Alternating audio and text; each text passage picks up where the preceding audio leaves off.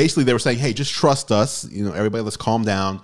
It's going to go live tomorrow. No need to worry. So if you said to yourself as a consumer, you know what, let me subscribe, let me hit the bell on Twitter under PlayStation's account, so I'll get a notification when they say when things are happening. If you did that, if you believed their tweet, you were out of luck.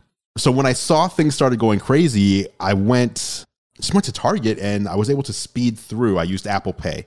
For Xbox, they announced in advance, here's when we're doing this.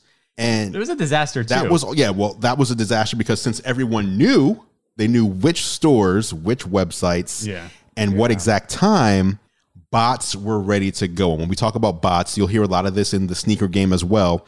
People basically have programs that have been written that will automatically go to these websites, fill in the shipping address, fill in the payment details, and check out in lightning fast speed, faster than a human being is ever able to do it. Yeah. And they can run 100 of these at one time, 100 instances of this on their computer, so they can buy 100 consoles in seconds. Welcome to Geared Up, brought to you by National Car Rental. I'm Andrew Edwards. I'm John Rentinger, and this is where Andrew would ordinarily introduce our first guest, but I asked if I could do it instead. I think we have the guest of guests on today. I'm going to go out on I'm going to say our best guest that we have. I was nervous asking him to join us. I can see his mic. Reverent I was. Reverent. His name is synonymous with something that I think you'll know very quickly, but I can see his smiling face on our video chat. You guys can't see it. Please, Geared Up listeners, welcome the one and only Mr. Jacques Slade. Yes. Oh, you guys are talking about me. You, sir. Oh, I thought there was another guest. Welcome back, Jacques Slade. Welcome back. Thank you for joining us again, Jack. Absolutely. I appreciate it. I don't know what you guys have read about me, but that intro was way more than I deserved. Somebody's been lying to you, but I appreciate the flowers. That's for sure. My thing is just Jacques that I want to be man. as cool as you. That's my thing. Oh, no. I run in the morning like an old man. I wear glasses. There's nothing cool about me. Nothing at all.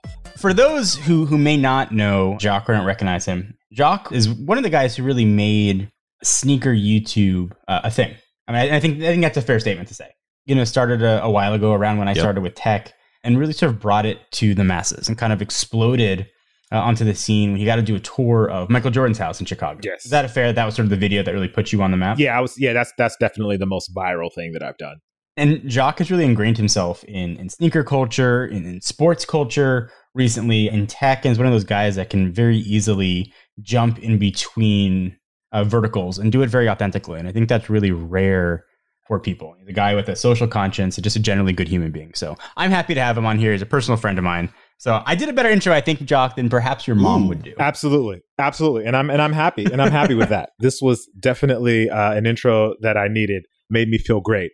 Feel like I'm a part of the group now. People don't know this. Get that confidence boosted. Yeah, I want to be one of the tech guys so bad, but I'm a sneaker guy, and I just dabble in the world. I want to be one of the sneaker guys. Like, I love all of the tech guys, and I try my best to be a part of that group. I tweet at them all the time. I'm in their DMs, the whole nine. I'm just hurting to be a tech guy, but I'm in the sneaker world, and I love it. I love it just as much. But I'm happy that the tech guys, that they've accepted me into the group. I feel like I'm a part of the honorary. Clan. Honorary. Yeah. I will stop praising Jacques and start criticizing him in a moment, but he's the type of guy, for those that don't know him, you know, who'll just check in on you. Haven't talked to you in a couple of weeks, just want to say hi. He's one of those kind of guys, and I think those type of people are rare. So that's it. I'm done being nice to Jacques. That's it. It's no holds barred down for the rest of the show. Knives are out from here on out.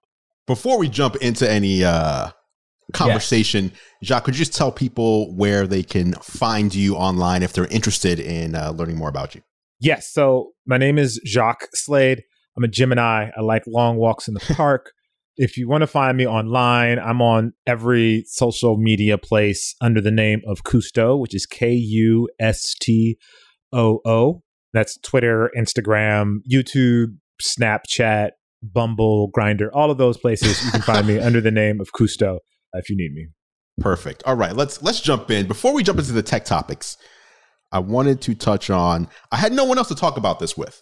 And then when hey, Jacques' going to be on the show. This is a good one. A friend of mine, good friend of mine on Instagram. He's on Instagram under the name Slim Pickens 101. And what he does is he goes to different stores like Ross, Burlington, I don't know, Payless, Target, whatever. These stores where he basically goes trying to find the needle in a haystack for sneakers. And he'll usually find decent stuff. But the other day, he came across these Scars Pizza Air Force Ones. And he didn't know much about them. So he posts a picture of them in his hand at Burlington with the price tag $59.99. Wow. And his Instagram instantly starts blowing up because on StockX, this pair of sneakers sells for thousands of dollars. I believe the current ask on StockX is around 11,000 and the highest bid is roughly 4,000. So there's a gap there, but either way, $60. And then DJ Clark Kent, who is the designer of these sneakers, actually comments on his post saying, hey, I designed those. I can't tell you what to do, but if I were you, I'd keep them. They're a piece of history. So a quick trip to Burlington, and he walks away with these. You never know what you're going to find in these stores. I think it's interesting because I think most people assume that when a sneaker goes live and people go crazy for it and it's gone in a minute, that's it. You're never going to see it again. Right. How does this happen? Do you know how this happens? How does a pair like that end up in a store like this? So there's a couple of different ways that something like this can happen. First of all, there are only 48 pairs, quote unquote, released. And I think that's something really important that people need to understand. There are the pairs that are actually released. And then there's also like the friends and family pairs. And then there's also the sample pairs. Then there's like B stock pairs that maybe didn't necessarily meet the quality standards. Something was wrong with them. Sometimes those find themselves into shops. So though 48 were technically released and that's what's been advertised, there's probably, I would say, at least another 5 to 10 pairs, maybe 20 that are just around somewhere. And sometimes a box gets misplaced somewhere and it gets sent back to a warehouse somewhere and it gets bunched with the shoes that aren't going to be sold or that were returns or whatever the case may be. And it's like, okay, we'll sell them to Burlington or we'll sell them to TJ Maxx or we'll send them to an outlet. And so like this guy just kind of got the luck of the draw. I mean, you see it happen quite often. You'll walk into a store and see something random like, oh, like how did this get here? Why is this Jordan here? Or why is this shoe here? And this guy just really, I mean, he just got super, super lucky, even for one, that he even recognized it. Because most quote unquote sneakerheads won't even recognize the shoe. I've never seen them in person. So I might have walked right past them because it's something that I've never held in my hand. I've never seen it in person. Like, and again, there's only 48 pairs of them. If you've only seen them, you've only seen them online. So, you know, unless you were in New York at that same time at Scars Pizza. So this is like a gold mine find. I mean, I would equate this to like a random person walking into Best Buy and asking for like the new iPhone and getting sold the new iPhone a week early or something like that because whoever was at the cash register didn't realize that the phone hadn't released yet. Did you know that 48 number off the top of your head, or did you look that up? Oh no, I had to look that up. I don't know that off the top of my head. I knew they were. I was going to say that was so smoothly impressive. Right. Oh no, I knew it was a limited release, but I didn't know the exact number. I knew it was under 100 though, for sure. That was almost Sarah Dietschy-esque. If sneakers were cameras, the way she would just rattle off a random. How did you know? Just off the top? Yeah, I just knew that. I just knew. Okay. I just know. Gotta get it.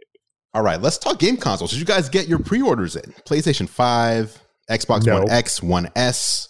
How'd it go for you guys? Is frustration a way that it goes? Is that accurate? Is that an accurate way to describe it? Jacques, were you looking for PS5 or Xbox One X or Series both. S or X? I was trying to get both. And I'm so hurt and so damaged by this process in the sneaker world that I just don't have the energy to continue fighting for video game consoles. Like I'll try. You don't want to have hashtag Saturday every day of the week? Yes, it's definitely Saturday every day of the week. Like I go through it for sneakers so much. And then when it comes to the video game consoles, like I tried. And I probably spent like 20 minutes trying. Then I was like, you know what? I just don't have the energy. I can get it later. It's not like sneakers where that's the last time you're going to be able to get them or you have to pay some crazy resale price. At least with video game consoles, you can wait 2 weeks and you'll get it at regular price. You just won't be one of the super cool kids that got it at launch. True. So that applies to both consoles though? For you? I think that applies to both consoles. Like, I mean, as much as I would love to have both of them like the launch date, I think that if I get them 2 weeks later, I'll still be okay. You know what I mean? This is part of the reason why I'm not an official part of the tech group, guys. True. Is because if I was, I would have made sure I had both of them on day one. And this is probably part of my initiation, and I apologize in advance, guys. John, what about you? So I think I'm going to upset Jock here. Yes, I was able to get both consoles. What? But also I was actually, and now I'm about to make Jock happy. I was actually able to get a few extra reserved just to have. What? I know, I sound like a jerk. And I sound like the guy who's like on StockX about to sell the new J. So, Jock, when they come in, I would be happy to have one of the PS5s Thank you. make their way to you on launch day. I appreciate that. I definitely appreciate that. How? I was on Amazon. I was on Microsoft.com. I was on Sony. I was on Kmart. I was on JCPenney. I was on Sears website. Like I was on every website. So, went to Sears. Yeah. So no, it was easy. I'm in a cook group. We created the bot. No, I'm just kidding. Honestly, we just had all 5 of us sort of on different sites. We don't know what was going to get canceled or go through. So we just had everybody put the orders through. We had a bunch of stuff get canceled. Amazon sent emails saying we might not get them on time. So we sort of weren't sure what we were going to get. The only console we have not been able to get is the digital version of the PS5. I was hoping to sort of have them all. So I think we're able to get a couple PS5s. And I was just going to let people that work with me who wanted one, just, buy it for retail and just have it. Amazing. So after the podcast, we'll talk and I can make sure one makes it your way. Sounds like but that's how we did, honestly. We just sort of divided and conquered and sort of hoped that we get one somewhere. Hope for the best. Yeah. Andrew, how'd you make out? Yeah, so I'm actually searching my email because I don't even remember what site I was successful on for the PlayStation 5, but I was successful for the PlayStation 5. I got the disc version because for some reason I felt like I would have some sort of FOMO by not having a feature, even though on the current generation PlayStation 4 for the past 8 years, I have put a disc in there twice. So yeah, I don't know. And then for the Xbox, now, by the way, the PlayStation, I forget the site, but it was not difficult for me to do it. I think it was Target. I just went in. You got lucky. And there it was. I just sped through checkout. I made sure I was logged into everything prior. Then I saw on Twitter, though, because PlayStation was like, hey, tomorrow is the pre-order date. Everything's going down tomorrow. Disaster. And then all of a sudden, within like an hour, everybody was selling them. And part of the issue here was that in that tweet from PlayStation, they were like, basically they were saying, hey, just trust us. Everybody, let's calm down. It's going to go live tomorrow. No need to worry. So if you said to yourself as a consumer, you know what, let me subscribe, let me hit the bell on Twitter under PlayStation's account, so I'll get a notification when they say when things are happening. If you did that, if you believed their tweet, you were out of luck. So when I saw things started going crazy, I just went to Target and I was able to speed through. I used Apple Pay. For Xbox, they announced in advance, here's when we're doing this. And it was a disaster too. That was a disaster because since everyone knew, they knew which stores, which websites, and what exact time bots were ready to go. And when we talk about bots, you'll hear a lot of this in the sneaker game as well.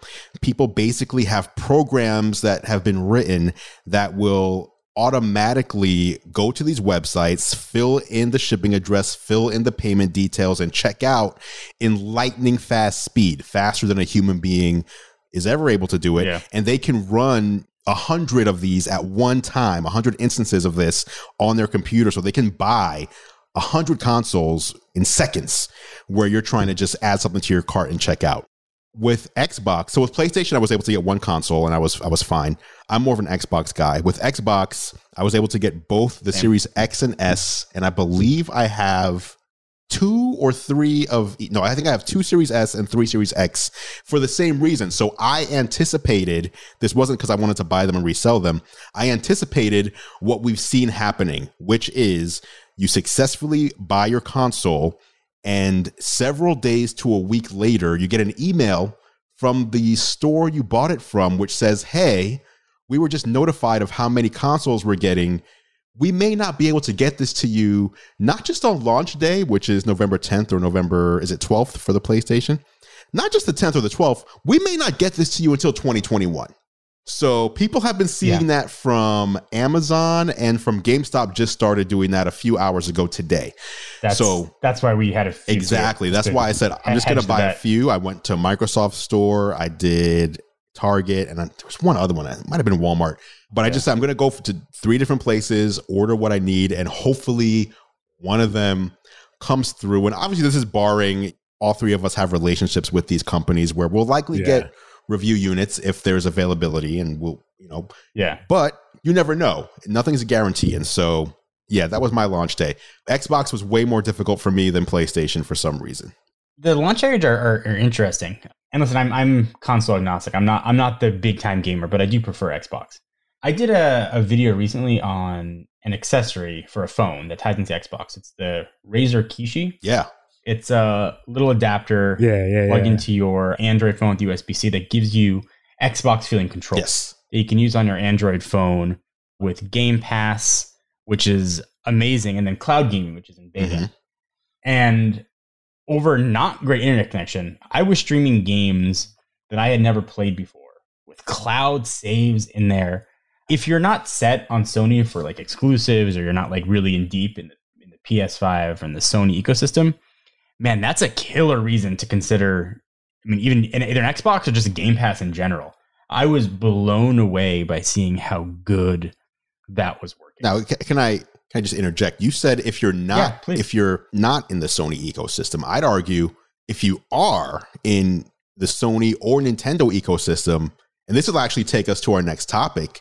Microsoft just bought ZeniMax for $7.5 billion in cash.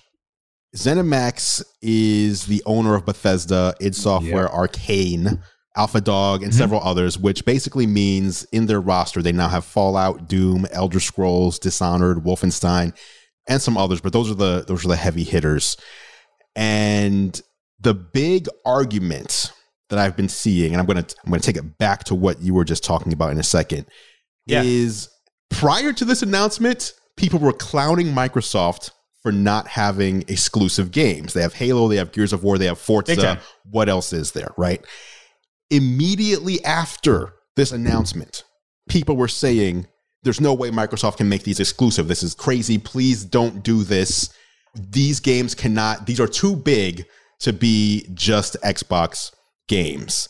And let's talk about this for a moment, but I'm thinking these will be exclusive to Xbox platform, but the platform includes Game Pass. And if you're someone who buys a PlayStation, you can very easily still play these games without having to buy a $500 or $300 console. Just pay $10 to $15, get Game Pass, and play it on mobile. That's a fair point. And to anybody who thinks beyond whatever games are already in development are coming to the PlayStation 5, you are crazy. Microsoft's not dropping that amount of money to make PS5 games. Right. Just opinion, I have no inside information, but there's no way. This was quite a punch in the face of people who are like, I need Spider-Man and I need God of War. Now, and The Last of Us. Now those people are like, well, I really like Elder Scrolls or whatever it might be. There's now more compelling reasons to go to Xbox. It used to be for Sony, it was exclusive. Yep. And now you look at Microsoft and they have a lower price console at $299 for the Series S. You can do Game Pass and really not have to buy any games. Right? Like that's just what you do. You can buy your Xbox through Game Pass and just subscribe for like 30, 25 or 35 bucks a month. You get the console too. Microsoft has deep pockets and they're flexing those pockets now to show it. And I wish somebody had come along a couple months ago and had said Microsoft has deep pockets. I bet they're going to show them this Somebody time. said that. And I bet that person would have gotten destroyed on the internet, but has now come back with a quite smug smile on his face. You can't see it. You can't see it, ladies and gentlemen. You can't see my smug smile. I got destroyed, and I'm going to call us that every week because I got wrecked and called all kinds of horrible names for essentially calling exactly what Microsoft ended up doing, except for that huge acquisition. That did not see coming. So that's my... Thank you for coming to my TED Talk. Thank you for coming to my TED. No, I often, I've been Xbox pretty much since the beginning. I play PlayStation, but I've been mostly Xbox because that's just what my group of friends had when video games got really serious for me. We all had an Xbox and that's how we played together. But there's always been this thing of Sony having these exclusive games that everybody wanted to play but couldn't.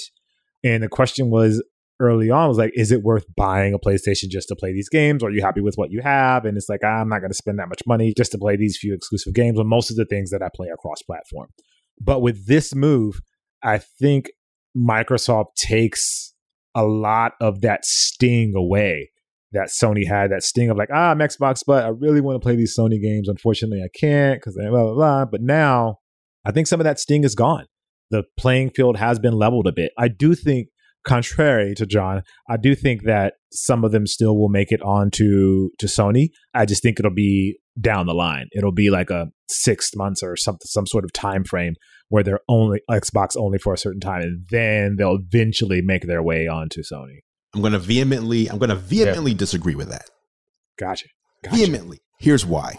Now's when we get to start being mean to Josh. Just do it. Call him out. Right. Now listen. Make fun of his face. No inside information here. Well, a little bit of inside information, but so I live about 12 to 15 minutes from the Xbox studios over here. So a lot of people in where I live, it seems like half the people work for Amazon, the other half the people work for Microsoft, just in this area. So I know a lot of people over there. Now, the one thing you know how people kind of try to talk in code when they don't want to tell you something that they know? Yeah. So basically what was told to me by someone who would be in the know was actually, it was exactly what John just said. It was like, okay, I can't give you the answer, but if you look at our marketing and you look at our last earnings, something on the earnings that was new is game streaming revenue. Mm-hmm. And it may not be that exact phrase, but it's basically they added something new to the balance sheet that accounts for income from Game Pass. And so it's so important. Game Pass revenue is so important that it's not just lumped into something else. It has its own line item. And so what they basically said was, if you look at our marketing and you look at that, when you look at this acquisition, it should tell you, because I asked about, are these games going to be multi-platform or not? They said that should give you your answer. Yeah.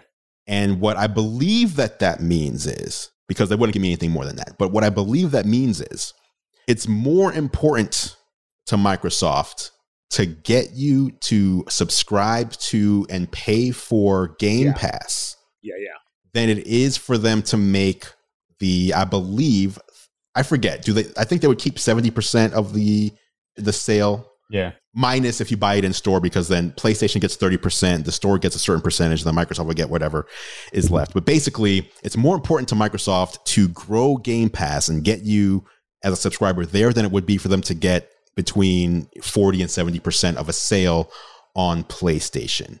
Online, people seemed like, the one argument that I've seen is Microsoft spent so much money here, they need to make this money back. And the way you do that is by putting the games on PlayStation on a time delay, kind of like what Jacques just said, whether it's 6 months, whether it's a year. That way you're making your money back.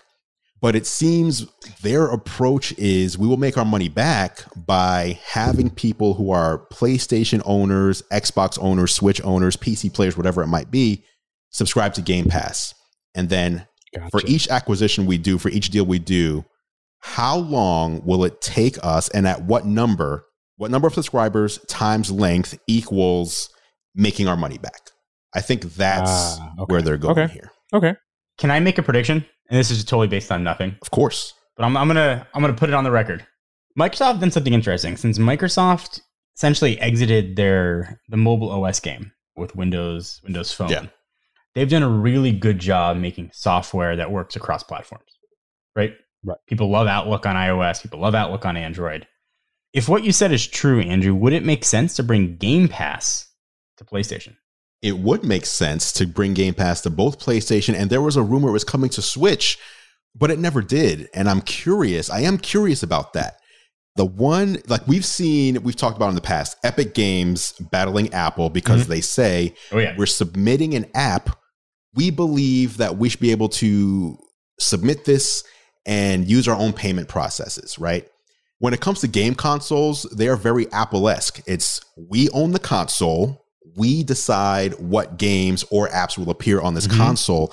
And I am curious, if Xbox made a version of the Game Pass app for PlayStation and submitted it to Sony, however that works, Does Sony review it and say, okay, this looks good, we're going to get 30% of the sale and approve it? Or do they say, no way?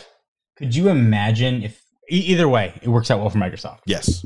Sony turns it down. Microsoft goes out on Twitter, shares a copy of that rejection letter and goes, well, we tried. There'd be a revolt, right? Sony's hand would be forced. Yeah. So, but then that opens up. So this is an interesting thing to me. This whole Fortnite, iPhone, Apple iOS thing. Because essentially, again, like you guys were saying, that's the same thing as the Xbox console and the same thing as the Sony console. Yeah. Everything has to go through them. They take their cut. So if somehow they force Apple to open up, that means Microsoft needs to open up on Xbox. That means Sony needs to open up on PlayStation.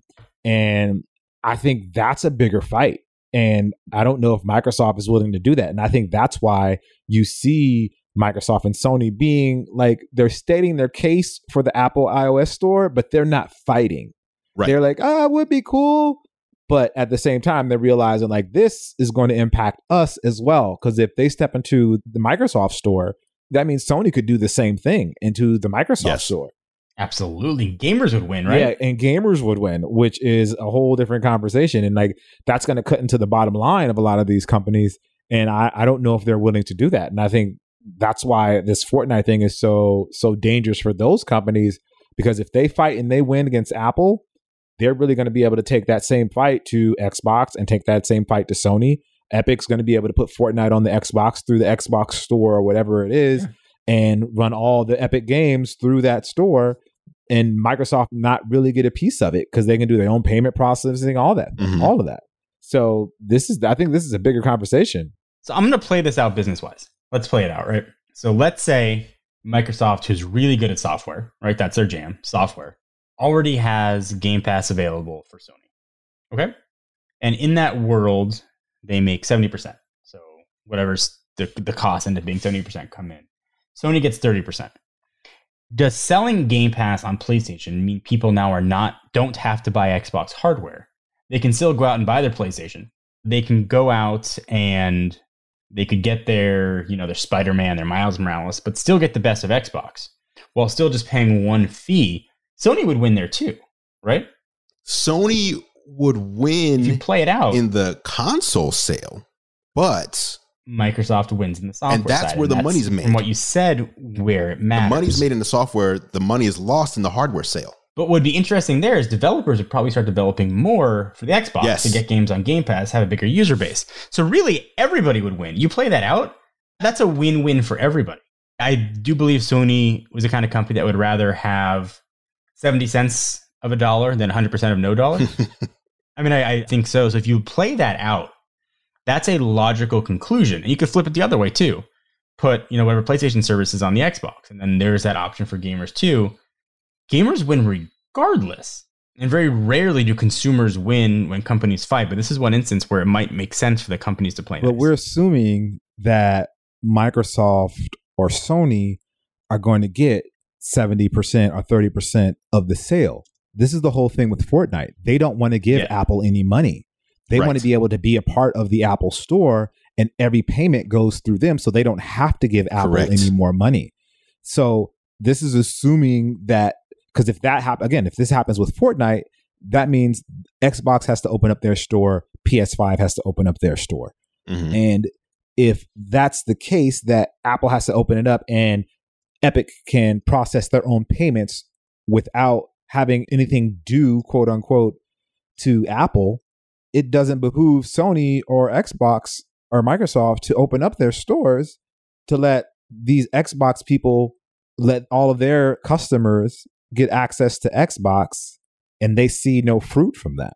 That's a fair way to play it out too. I think it's going to be interesting. And obviously what's going on with Apple has a lot of implication in the industry.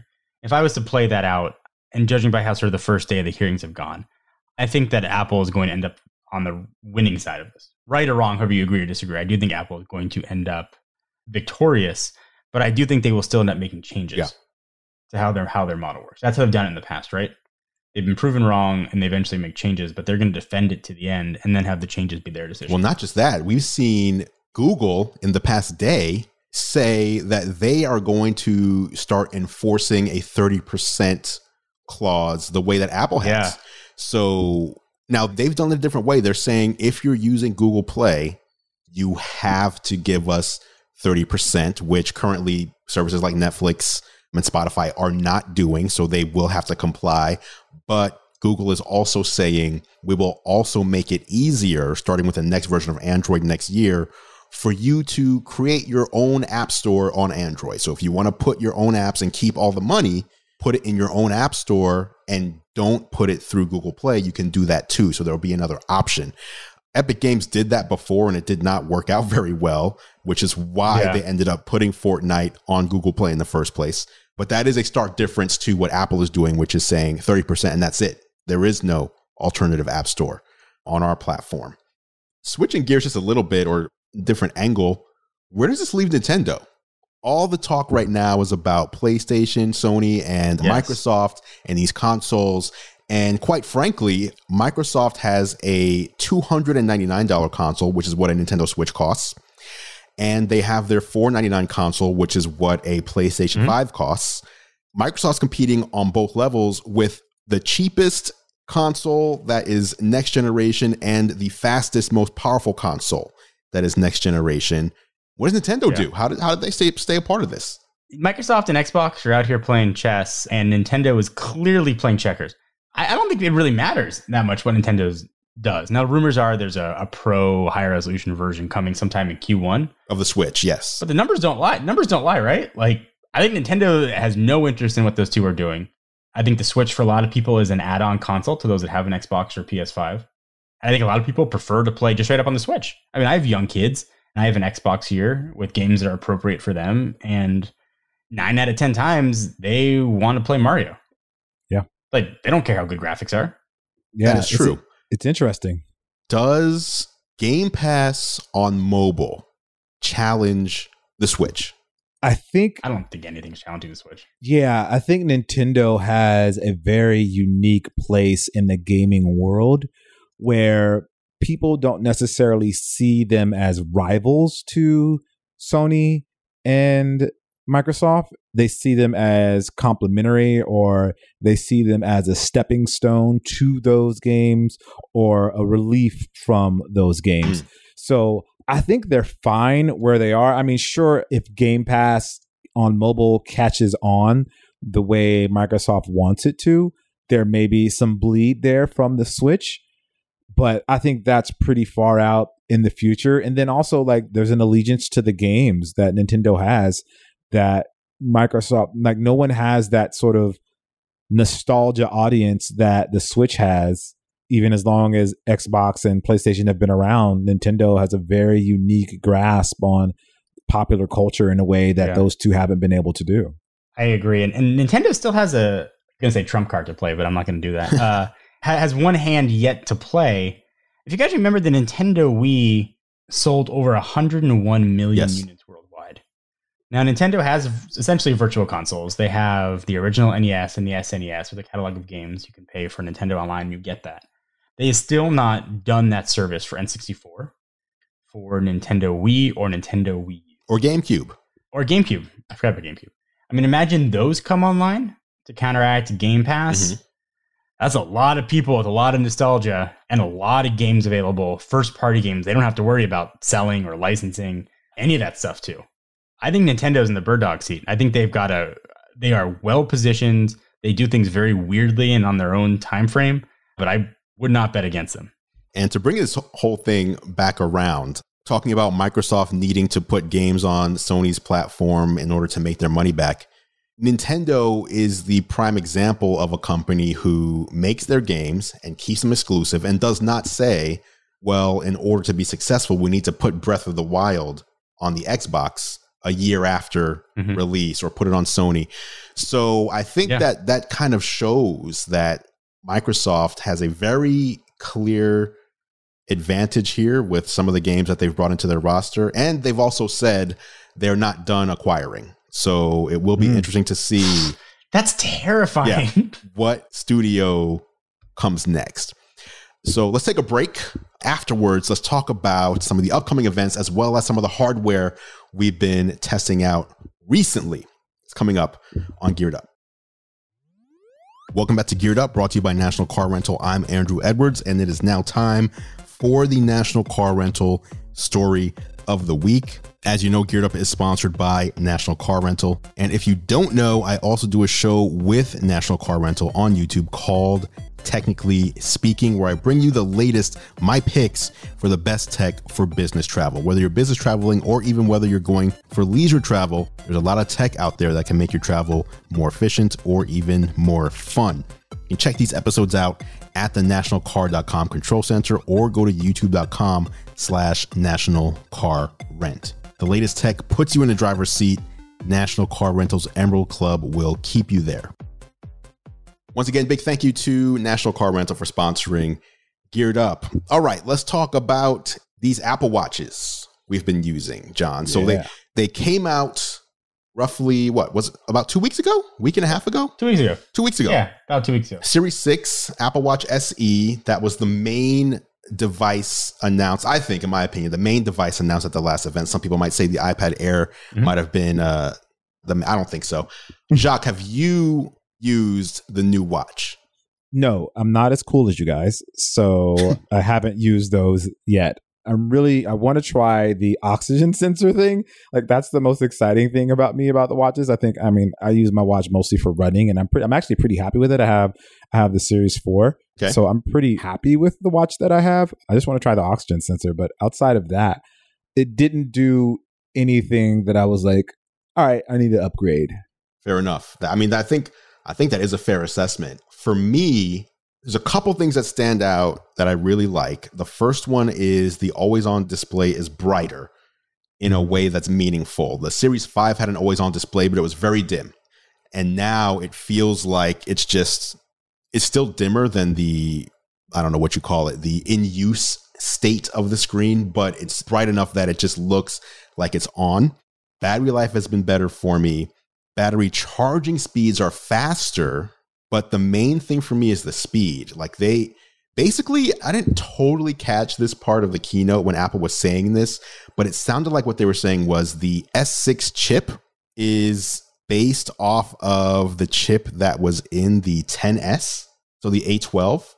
Everything is just so much faster. Like, navigating, going into apps, going out of apps, like pulling up Siri, doing dictation, everything I do just feels like it happens instantly in a way that I never felt that way on the watch to me before. So my question for you guys, when do you charge your watch? So like this is something that I've heard a lot about, like, oh, it charges faster. But I'm like, when do you charge your watch that you need? I guess that speed is a variable that you're considering. Yes. So only this year is this is new for me. So, because I always would just charge my watch at the end of the day. When I go to bed, put on the charger, wake up, I'm full, I'm good to go. Right. But now that the Apple Watch supports sleep tracking, if I want to track my sleep, I can't charge it overnight because you have to be wearing it. So what I was doing during the beta of watchOS 7 on my Apple Watch Series 5 was I would charge it when I woke up, like I'm brushing my teeth, showering, whatever, and then I charge it for a little while before going to bed, before putting it back on. But my battery was struggling on the Series 5. And on the Series 6, I wake up, I put it on the charger. By the time I pick it up, it's like in the 90 percentile range. And when I'm going to bed, you need to have at least 30% charge if you want to do sleep tracking. So if I'm roughly around there, I'll just put it on the charger for 10 minutes or so and come back and I'm in the 50% area. And so I charge it just for a few minutes in the morning, maybe like 20 minutes in the morning, and then, 10 minutes at night. And I have not had any problems on the Series 6, specifically because the more efficient chip inside doesn't use the battery as hard, and it charges faster than the previous one. Okay. I can see that. Because I do mine similar. So what I'll do is I'll go running in the morning. So I need the charge there. And then when I come home from my run, I put it on the charger. That's when I do breakfast, shower, shave, do all of those things, kind of get ready. And then I grab the watch again and put it back on, and it's on again until the next day. And I'm usually fine. Very rarely is it like the battery's super low, but I'm able to usually to make it through on that. And so like I was always curious, and maybe it takes me longer to get dressed in the morning than I think. So maybe that's it. Maybe I need it takes a lot more work to make me this pretty than I realize. So maybe that's part of it as well. But I always wonder, like I've heard, I shouldn't say always, but I've recently heard like the speed of charging was a variable that people were considering, and I was like, oh, I wonder like how long are you actually charging it that is part of the conversation. John, what about you? I mean, I got sleep issues. So I've got insomnia. I've suffered on it for a while. So the only sleep tracking I've been doing is wear my Apple Watch, is why it's keeping me up at night. It keeps hitting my pillows and rolling around. So as far as my Series 6 Apple Watch goes, I use exactly the same as I did the last versions. I don't wear it at night. I like notifications. I don't use apps on it very much. It is definitely faster. It feels quicker. I don't know if it charges faster because I put it on at night and I wake up in the morning. In all honesty, I have noticed the screen is noticeably brighter, the always-on display, and the Taptic engine is better. Yeah. Than last gen. I can feel it. As far as it being a worthwhile upgrade, it's especially a hard one to recommend. The blood oxygen, the oximeter, for me works about half the time. Yeah, it's not great. Oh, really? I didn't realize that. Wow. Yeah, it mostly says like unavailable and not working. Or it'll say like, hey, you have 100% blood oxygen level. Then you try again like 10 minutes later. It's like, hey, you have 82%, which means you're like on your deathbed. So, yeah. All right. And Apple has said it's not for medical reasons, more of like, hey, just so you know. Just a reference. I do think that the blood oximeter stuff is a precursor to other big things coming. For sure. Things that use blood oxygen, so panic attacks and that kind of stuff. I think it's a much bigger play. But right now, it was more of like, oh, look, it does that. And then I've forgotten about it. So I think, for Jacques and others, if you have a Series 4 that does have the ECG feature, which I think is probably the last killer Apple Watch feature, and you don't care that you have to go like this, flick your wrist open to see the screen, there's very little reason to upgrade to the 6. I mean, there's no compelling reason to do it. And if you do want the always on display, you can probably get a killer deal on a Series 5 right now. Absolutely. Don't you have one you're trying to get rid of? Series 5? I do. I am selling my Series 5 up on Swappa, by the way. But I'm selling my Series 5. Shout out to you, by the way, for the Swappa tip. I don't know what happened, and I don't know why. I mean, it must just be the rarity, but basically, I brought that up because John and I both had the ceramic Series 5, which was basically the top of the line Apple Watch. And when I say top of the line, what I mean by that is the material. There was no difference in the actual technology, the speed, the power in the watches that you buy, other than what it's made of, the physical makeup. And so we have these ceramic ones from last year. Flex, ladies and gentlemen, this is called a flex. Please pay attention. This is called a flex alert. It's a flex alert. Now listen, here's the thing. When you buy an Apple Watch and then you want to sell it the next year, you're not usually getting anywhere close to what you paid. And that applies to anything, right? Like anything in this world. Apple stuff typically does hold its value a little better than others. But the anomaly this year is that Apple did not release a ceramic model.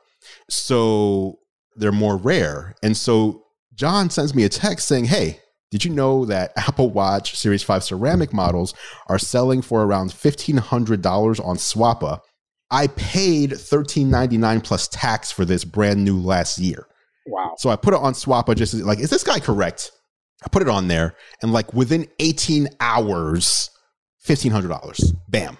So yeah, thanks, John. Thanks for the tip. That's crazy, but I guess they're so rare that if people want that look, this is the only way to do it because Apple doesn't sell them anymore. There's no ceramic. But it's crazy that it's rare, right? People could have bought this like 3 weeks ago. Right. From Apple. Right.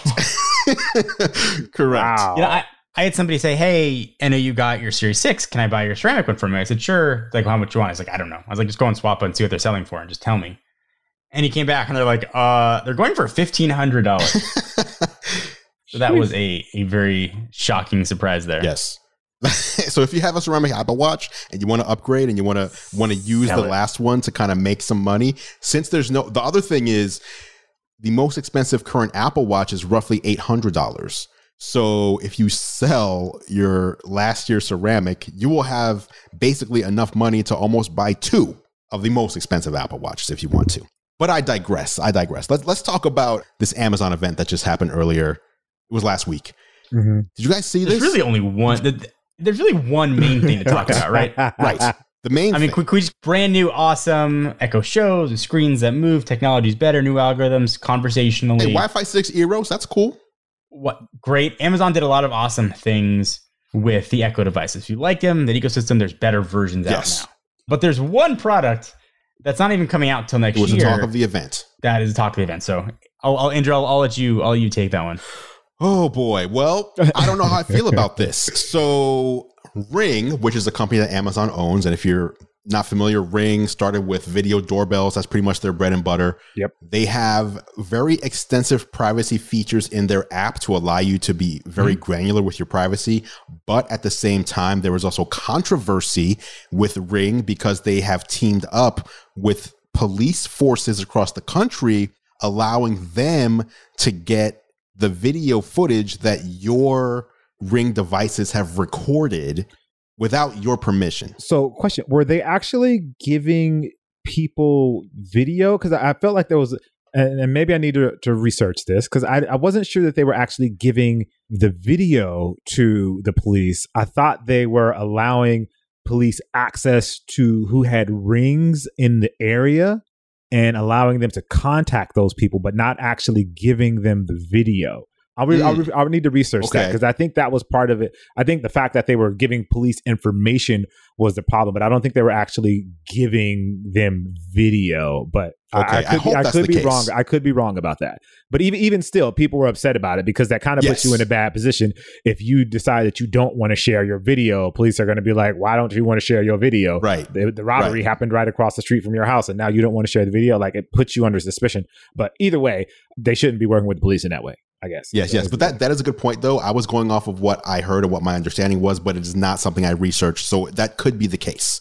But now Ring is going to be releasing in 2021 an indoor camera that flies around and patrols your house. Nope.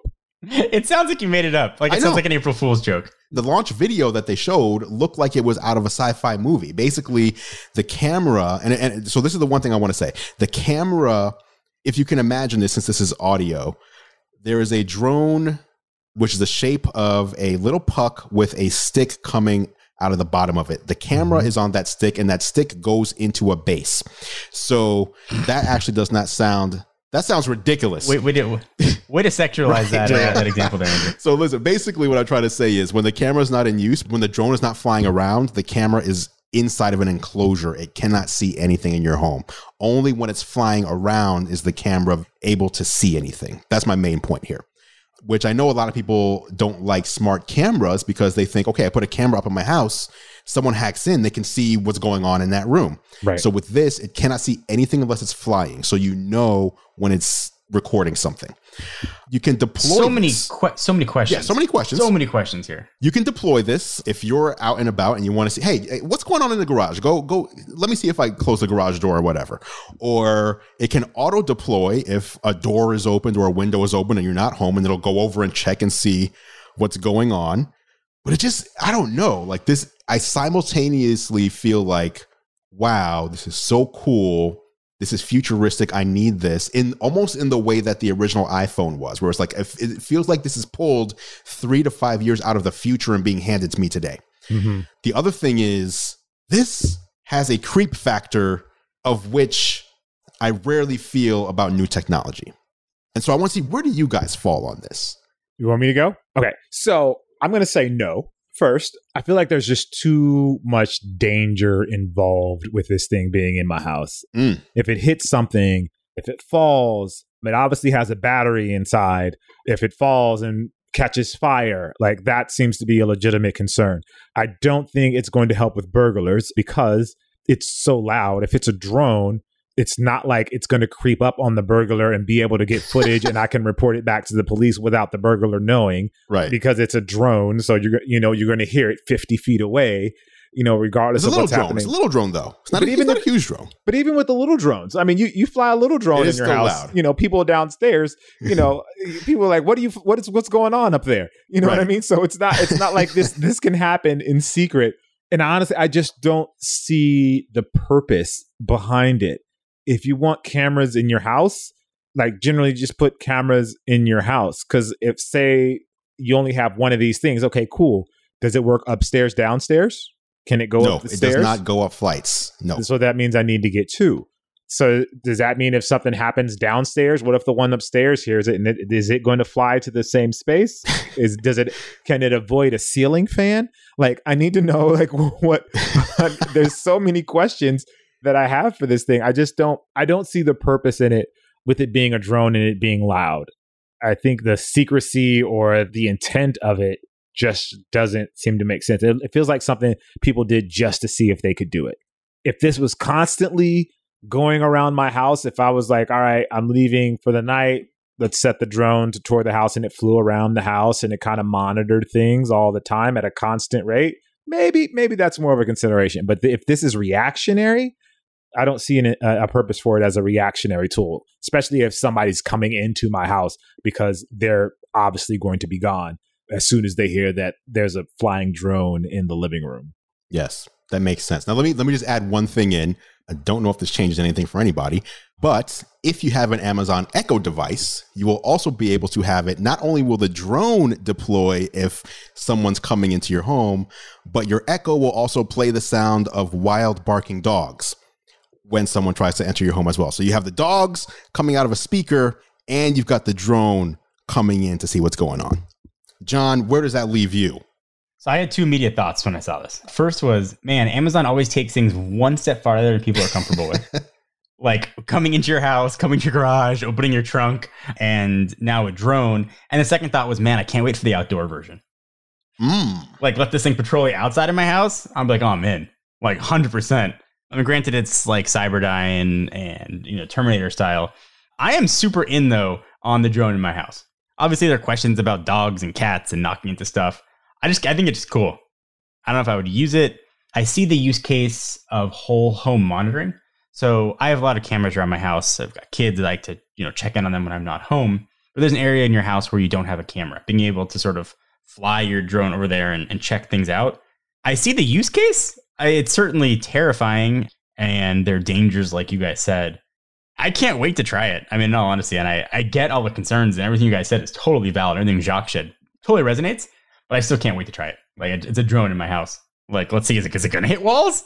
Is it going to catch fire? Like, I don't know. Let's try it. Will the dog jump up and grab it out of midair? Yeah. Right. Are my kids going to grab it? Like, I don't know. Let's see what happens. Let's watch this disaster. Yeah. And how does it determine like my dog being annoyed at the dog across the street and starts barking versus my dog barking because it hears somebody in the backyard? All fair questions. I cannot wait to try to answer every one of these. And my inclination is going to be an absolute disaster when it launches. And I'll get better with software updates, but I can't wait to see the disaster. Or maybe it's going to surprise us and be amazing. That's cool. There's new technology that we have no idea about. Now, how often does that happen? Let me talk about some of the things I don't like. And I don't know why I think this way. Like sometimes I just get skeptical. Why are you the way you are? Right. Andrew? Like, I don't know. Like sometimes, I got this new house and like I saw there were some moles down there and people are like, hey. Did you say moles? You have moles in your house? Not in the house, like outside. Like we got moles. Like that's a problem. Like moles? Are they gophers or like actual moles? One of those, I don't know. But basically, they make these little holes in the yard, and so it's like we have wild chinchillas in our backyard. So you go online and you find these people who catch moles. But then I'm like, wait a minute. They're like, we charge per mole. So I'm like, wait a minute. What if they come over? It's like a dermatologist. What if they come over and they put moles in there and then they catch them and they're like, okay, we caught 6 moles. You put the moles in there. Wow. Right. So that's a concern for you, like that. And why are you the way you are? No, listen. So taking this back to Amazon, there's a camera in your house that can fly around. Could this camera scan your house? Could this camera make an indoor map of your house that now Amazon has access to? Could Amazon at some point could Alexa say, hey, we noticed that your kitchen island has a 3x5 section that's empty. Would you like a Echo Show? Would you like us to order you one of those to put there? Because it looks like it could use a piece of technology. I don't know. Like, legitimate question. Is it just what they say it is, or is there more to it? Are they collecting data that we don't know about? Because this happens a lot. Like, I feel like a lot of times companies say, okay, we're not collecting anything. And then later it turns out they are. And then they say, oh, wait, that was just a bug in the software. We're going to release an update to stop doing that. We didn't realize we were doing this. Okay. What could having a camera that's flying around your house, what could that do as far as information? I know, John, you don't care. You don't care about security. You've said this before. I don't care about privacy. I want to talk more about you on a drone following the mole man around. Checking. Did he pull moles out of his pocket? No, that was how many moles did he get out of his pocket? Is he traveling with moles? Where is he getting the moles from? Like all these questions, only this drone can answer for us. If you catch moles down the street and then you bring them over here and let them loose, And then you, like who wants neighbor moles? Like get them moles away from me. But I'm saying that's an easy. If you like, hey, I charge per mole, and then you drop a few moles in my yard, then you catch them. But where are they keeping these moles? Like, how does this play out in your head? They got them in traps and cages. Wow. I'm just saying, deeper. I don't know. I'm not saying this is what happened. I'm just saying sometimes I'm skeptical of things sometimes. Okay. That's all. All right. That's respectable. So with this technology, I'm just kind of skeptical as to, is it just what they say it is, or is there more to it than that? That's all. That's all. You're not worried about this. It sounds like you don't care. You know, the mole scenario has not entered my head. I can't speak for Jacques. Maybe perhaps he has a mole problem at his home. I do not. I don't know. I'm like, and I know the hypocrisy of like, I don't care. But like, I just want to see this drone fly around my house. I just want to see how it plays out. Like, are my kids going to try to grab it with a net? I don't, like, what's going to happen? What if it hits a wall? Your kids have nets like, that they can just... big butterfly nets right in the backyard. I get John's point, and I too would be interested in seeing it in the house, but it's not going to be it's like a bad kid. Like, you know, like when your bad nephew comes over that like you can't really let him do anything. You got to supervise him constantly. I feel like this, I have to supervise this thing constantly. Like I can't leave it alone by itself. 100%. Totally agree with that. Makes sense. All right, let's get to the final topic of the show. Google has an event happening tomorrow as we record, which means it'll probably be yesterday if you're listening to this on the day of release. Google's launch night in. They sent a bunch of us some snacks. What? Some popcorn, they were like, hey, we got this event coming up. Google does not talk to me for some reason. Okay. They don't like me anymore, so I did not get any snack box. Okay, so what they did was they sent me an invite for the live stream. As part of the invite, when you said yes, it was like, okay, what do you like, sweet or sour candy? What? Do you like coffee, hot chocolate, or tea? There's like one other question like that. And then a box shows up, which is like full of coffee and a mug and a bunch of Sour Patch Kids and popcorn and socks. And they were like, just add a blanket and you'll be ready for launch night in, which, by the way, takes place at like 10 in the morning. So that's the night in event. The rumor is they will be announcing the new Pixel 5, which will support 5G, the new Pixel 4a XL, and a new Chromecast, along with potentially other things. I don't know that I'm super interested in any of this stuff, quite honestly. Maybe the Pixel 5 just to see what their next evolution of their camera is. But I don't know. What do you guys think? I'm just hyped for the next iPhone event, I guess. Listen, so I think there's a reason that perhaps Google is not talking to me. So I'm just going to say this because I know Google reps do listen to this podcast. I'm super excited to see what the Pixel 5 is going to be. I cannot wait to see how they pull together a flagship experience as they inevitably deviate from a flagship processor. I'm excited to see how their camera performs, and I'm excited to see what their software does with the camera. I'll leave that there. That's it. And I'll say, I'm genuinely excited for the event. I like seeing what Google is offering, especially when it comes to their cell phone.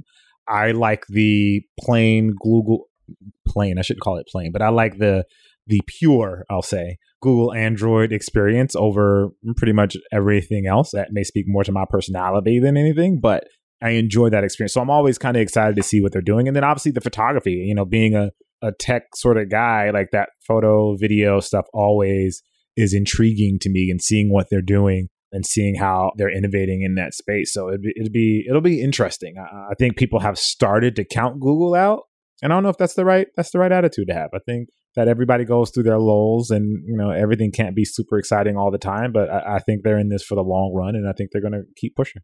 I feel like Google doesn't really care about selling phones. Like I feel like if you look at Apple, they very obviously care. Their business depends on selling phones. But Google, it seems like the phone is just one of just many things. They care as much about the phone as they care about autonomous driving, as they care about, they don't care about as much as search and search ad revenue. But all their other projects, it seems like the phone is just kind of equal. It's just one of so many other things that they do. They release it, they put it out there. Hardly any marketing ever. They put things in it that will help Google services advance and the Google Assistant advance. But other than that, it's not really a big deal to them. Am I off base? No, I don't think so. I think Google's still struggling to find out what that Pixel means. Like, what does a Pixel mean? Is it a flagship phone? Is it the best camera out there? And I think the direction they appear to be going with the Pixel 5, at least if the rumors are true, is a lower cost, really amazing camera experience. Is a really good way to go. The Pixel 4a is an amazing device. Mm-hmm. You make a slightly better Pixel 4a and maybe a bigger size, and that's a killer phone. So I think going downstream a little bit makes a lot of sense. I think they'll find a much bigger market there for people who are looking for, you know, what a Pixel device brings to the table, which is a lot. I do think they need to make, if they are going to take that sort of philosophy, they do need to make a trophy phone every year, which I worry they're getting away from. They need the trophy phone, and then they need like the 4A kind of thing. And the 5. What would a trophy phone be? The Ultra Pixel, man. Yeah, there you go. Like a high end is what you're saying. Yeah, like a high end. Yeah, like a high end. Like a super high end, spec'd out, all the latest, greatest, coolest things that Google has to offer. And then make a phone that most people are actually going to buy at the $399, $499 price point. It's interesting. It seems like this year, since the iPhone 11 was released, companies have been more focused on making good, inexpensive phones instead of inexpensive phones that are very clearly crippled in some way. The Galaxy S20 Fan Edition, the iPhone 11, the iPhone SE, the Pixel 4a. It almost feels like there needs to be some sort of big evolutionary step in the smartphone game, because the higher spec phones at the end of the day, while having higher specs, aren't really providing that much of a different experience when compared to a mid-range. And most people seem to be going for more of those these days. I don't know if foldables is the answer or something else, but like the S20 Ultra or the Note 20 Ultra, they're out there, very high-spec phones, feature-rich, but are they really that much better than like an S20 Fan Edition, which is like half the price? I think what it boils down to, and we've come to the point now where phones and processors have gotten so good, you have to try to find a bad phone. I mean, you really have to make like an effort and take all the iOS and Android garbage out of it. Like, you have to really make an effort to find like a really bad experience. And because even what used to be bad phones are now good, it's hard to justify spending $1,000 plus for like maybe a little faster load times and maybe a little more RAM and maybe a better screen, when like the phones fundamentally do exactly the same thing. Yeah, I was gonna say the same thing. Like, it's that phones have gotten so good. Yeah. And it's not only that they've gotten so good, it's that they've gotten so good and you really don't need to upgrade every year. It's not like early on in the iPhone Android game where every year was like this leap of like, this feature, it has an app store now. Oh, it's 3G now, or it has LTE now. Like, all those giant steps that phones were taking early on, those have all diminished. And so I almost feel like we've capped out as far as new technical things that are happening on phones that are going to make a huge difference for us as consumers. Like, what's the next plane of technology? Is it AR and VR, phones that do AR and VR, or is it something that connects to the phone that incorporates AR and VR? Is it glasses? Is it an AR watch or something? Or is it like there's some sort of connection or next level that isn't exactly connecting with the brands? It's like, it's no longer like, oh, we're just going to put a faster processor in there. Like,